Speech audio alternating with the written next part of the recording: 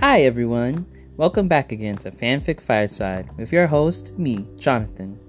Back in the last episode, we read about a big discussion between Connie and Lapis that it is a shame we never got in the TV series proper. It's yet another reason why well-made fanfics by dedicated fans are just so fascinating and important. Thank you so much for writing this, Dragon Alexis. Now, let's continue with your story on Xenopology Chapter 6, Amethyst. Hey, Amethyst. Amethyst cracked open her eyes, looking up from the rock she was currently sunning herself on in the shape of a seal. Yo, what up? Connie held out the bag of mixed nuts she'd brought. I thought you might be hungry. You can have the bag if you'd prefer. Sure. Amethyst gave a shrug of her flippers and with a flash of purple light, turned back into her usual self. She sat up while Connie dropped down on the sand beside her. Connie ripped open the bag, stuck her hand in, and pulled out a couple of almonds. She offered the bag to Amethyst, who grabbed an entire fistful of mixed nuts, then stuffed them in her mouth. Yum. The nuts and the plastic bag were gone within minutes. Amethyst let out a huge burp, leaned back, then said, So, what's really up? Said Connie. Nothing.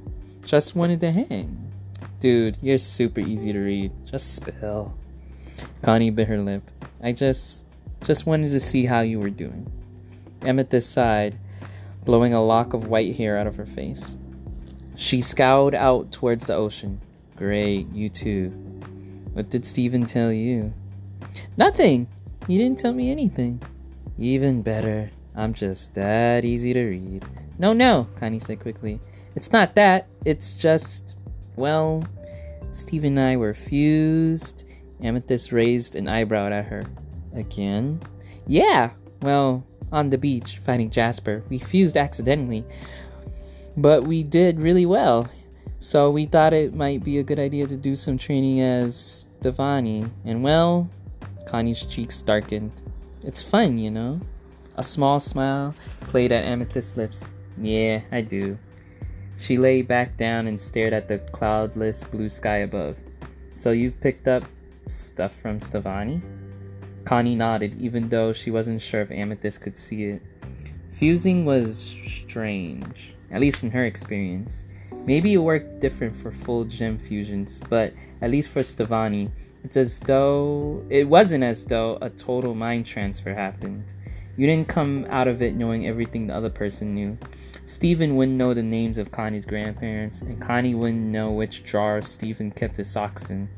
The only things that transferred over were the things they explicitly shared.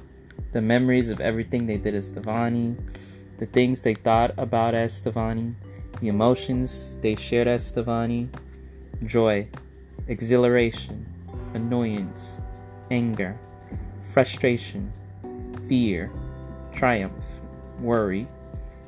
Stefani had been really worried about Amethyst, so now Connie was too. And that was kind of weird, because obviously Connie cared about Amethyst. Though she was super cool, admired her fighting, relished her magic, looked up to her, but they'd only ever hung out a couple of times. The caring was more of an extension of her caring for Steven. But now she had memories floating around in her head, memories that weren't hers, memories that she couldn't quite focus on, of Amethyst yelling and crying and desperate, and it was impossible not to act on them. You're really that beat up about Jasper? Connie asked. Duh, of course. Amethyst's voice was a growl. She still wasn't looking at Connie. My job was to protect you guys. Instead, I nearly got shattered, and you two had to come in and save me. Amethyst, that's not fair. You tired Jasper out. Pfft. You did. And when we went against her, it was 2 versus 1, and we were fused, so that's not the point, Amethyst snapped. Jasper and me are both quartzes. We're meant to be the same. But I'm tiny, and she's huge, and I'll never be able to beat her. So what? Connie wanted to say. She wanted to tell Amethyst how little it mattered, how Jasper was just a giant jerk, how being able to defeat her didn't mean anything, how Amethyst was cool and funny and brave and 1,000 times better than that other lousy hunk of rock. Connie didn't, because another part of her got it. She got what it was like to try and try and try at something and feel like she'd never be as good as people expected her to be. It was the feeling she got whenever she got a report card back, with comments about how she was struggling with her public speaking and group work. She got what it was like to be surrounded by magic and monsters and feel as though she could never measure up.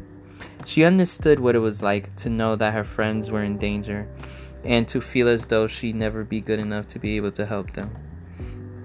She was still afraid of that a little, and she knew she'd never be as strong or as powerful as a gem. But she'd been training and practicing, and that fear had faded. Maybe Amethyst needed the same thing. You could ask Pearl for help, Connie suggested. No. Amethyst's fist clenched. She thinks I'm so much better at fighting than I am. I can't let her know how much I suck. Besides, I've trained with her before. It never works. I just mess up and start acting stupid, then she gets angry, and then Amethyst let out a huge groan of frustration, then flopped down on her back. No, Pearl. Connie sat there, awkward. She kind of wanted to reach out, put a comforting hand on Amethyst's arm, or give her a hug, but she wasn't sure if Amethyst would like that, or if it would even help. How could she help? It wasn't like she could magically make Amethyst bigger or stronger, any more than Amethyst could make her better at presentations or give her gem powers. An idea came to her. Amethyst, would you train me? What? Amethyst turned to stare at her. You don't need me. You've got Pearl and Steven. Yeah, but I'm not going to be fighting Pearl and Steven in a real battle, said Connie. If we're going to be fighting monsters and homeworld soldiers, then I'm going to need to be prepared for more than what they can throw at me. Then go train with Garnet. Connie shook her head, and only partly because the thought of going toe-to-toe with Garnet still made her blanch. But you've got so many abilities for me to fight against. I mean, you've got your whips, medium range, and short range practice. That spin dash would be excellent for reflexes and dodging. And you can shapeshift, so you can be practically any size at all. Amethyst rolled over to look at her. Do you really think I can help? Yes, Connie exclaimed. Pearl's amazing. She really is. But you're right. In battle, I'm not always going to be able to really focus and think. I just gotta do it. It was your advice about being loose that we needed to fight Jasper. I want to learn how you fight too. The gem sat up. She was rubbing her elbow, staring down into her lap, not answering. Tempted. She needed something else to push her over the edge. Connie smiled and put on her most casual voice. And if you want, I could show you some of the stuff Pearl taught me. Amethyst peeked at her from behind her long bangs, conflicting emotions on her face. Fine, she said at last. I'm in. Great. The gem stood up and stretched. One thing, though, if we're gonna do this. What? Asked Connie. Amethyst smiled, sharp and predatory. Her gem glowed and a whip appeared in her hand. Run! She snapped the whip mere inches from Connie's leg. The girl jumped up, making a startled sound halfway between a yelp and a laugh. I don't have my sword. So? Amethyst said, baring her whip again. What if you get disarmed in battle? What are you gonna do then? Connie stretched again, jumping out of the way of another whip strike. She scanned the beach quickly, catching sight of a promising-looking piece of driftwood. She charged off towards what would hopefully be her new weapon. Amethyst laughed and transformed into a hawk and bore down after her. Training was on. Another interesting chapter with more gems and Connie. Really reminded me why I love this series and the moments in effect. Well, that was fun. But so, join me again next time as we continue the story of Xenopology and the rest of the story with Connie's, next heart-to-heart talk with the main gems. Until next time, we will always find a way.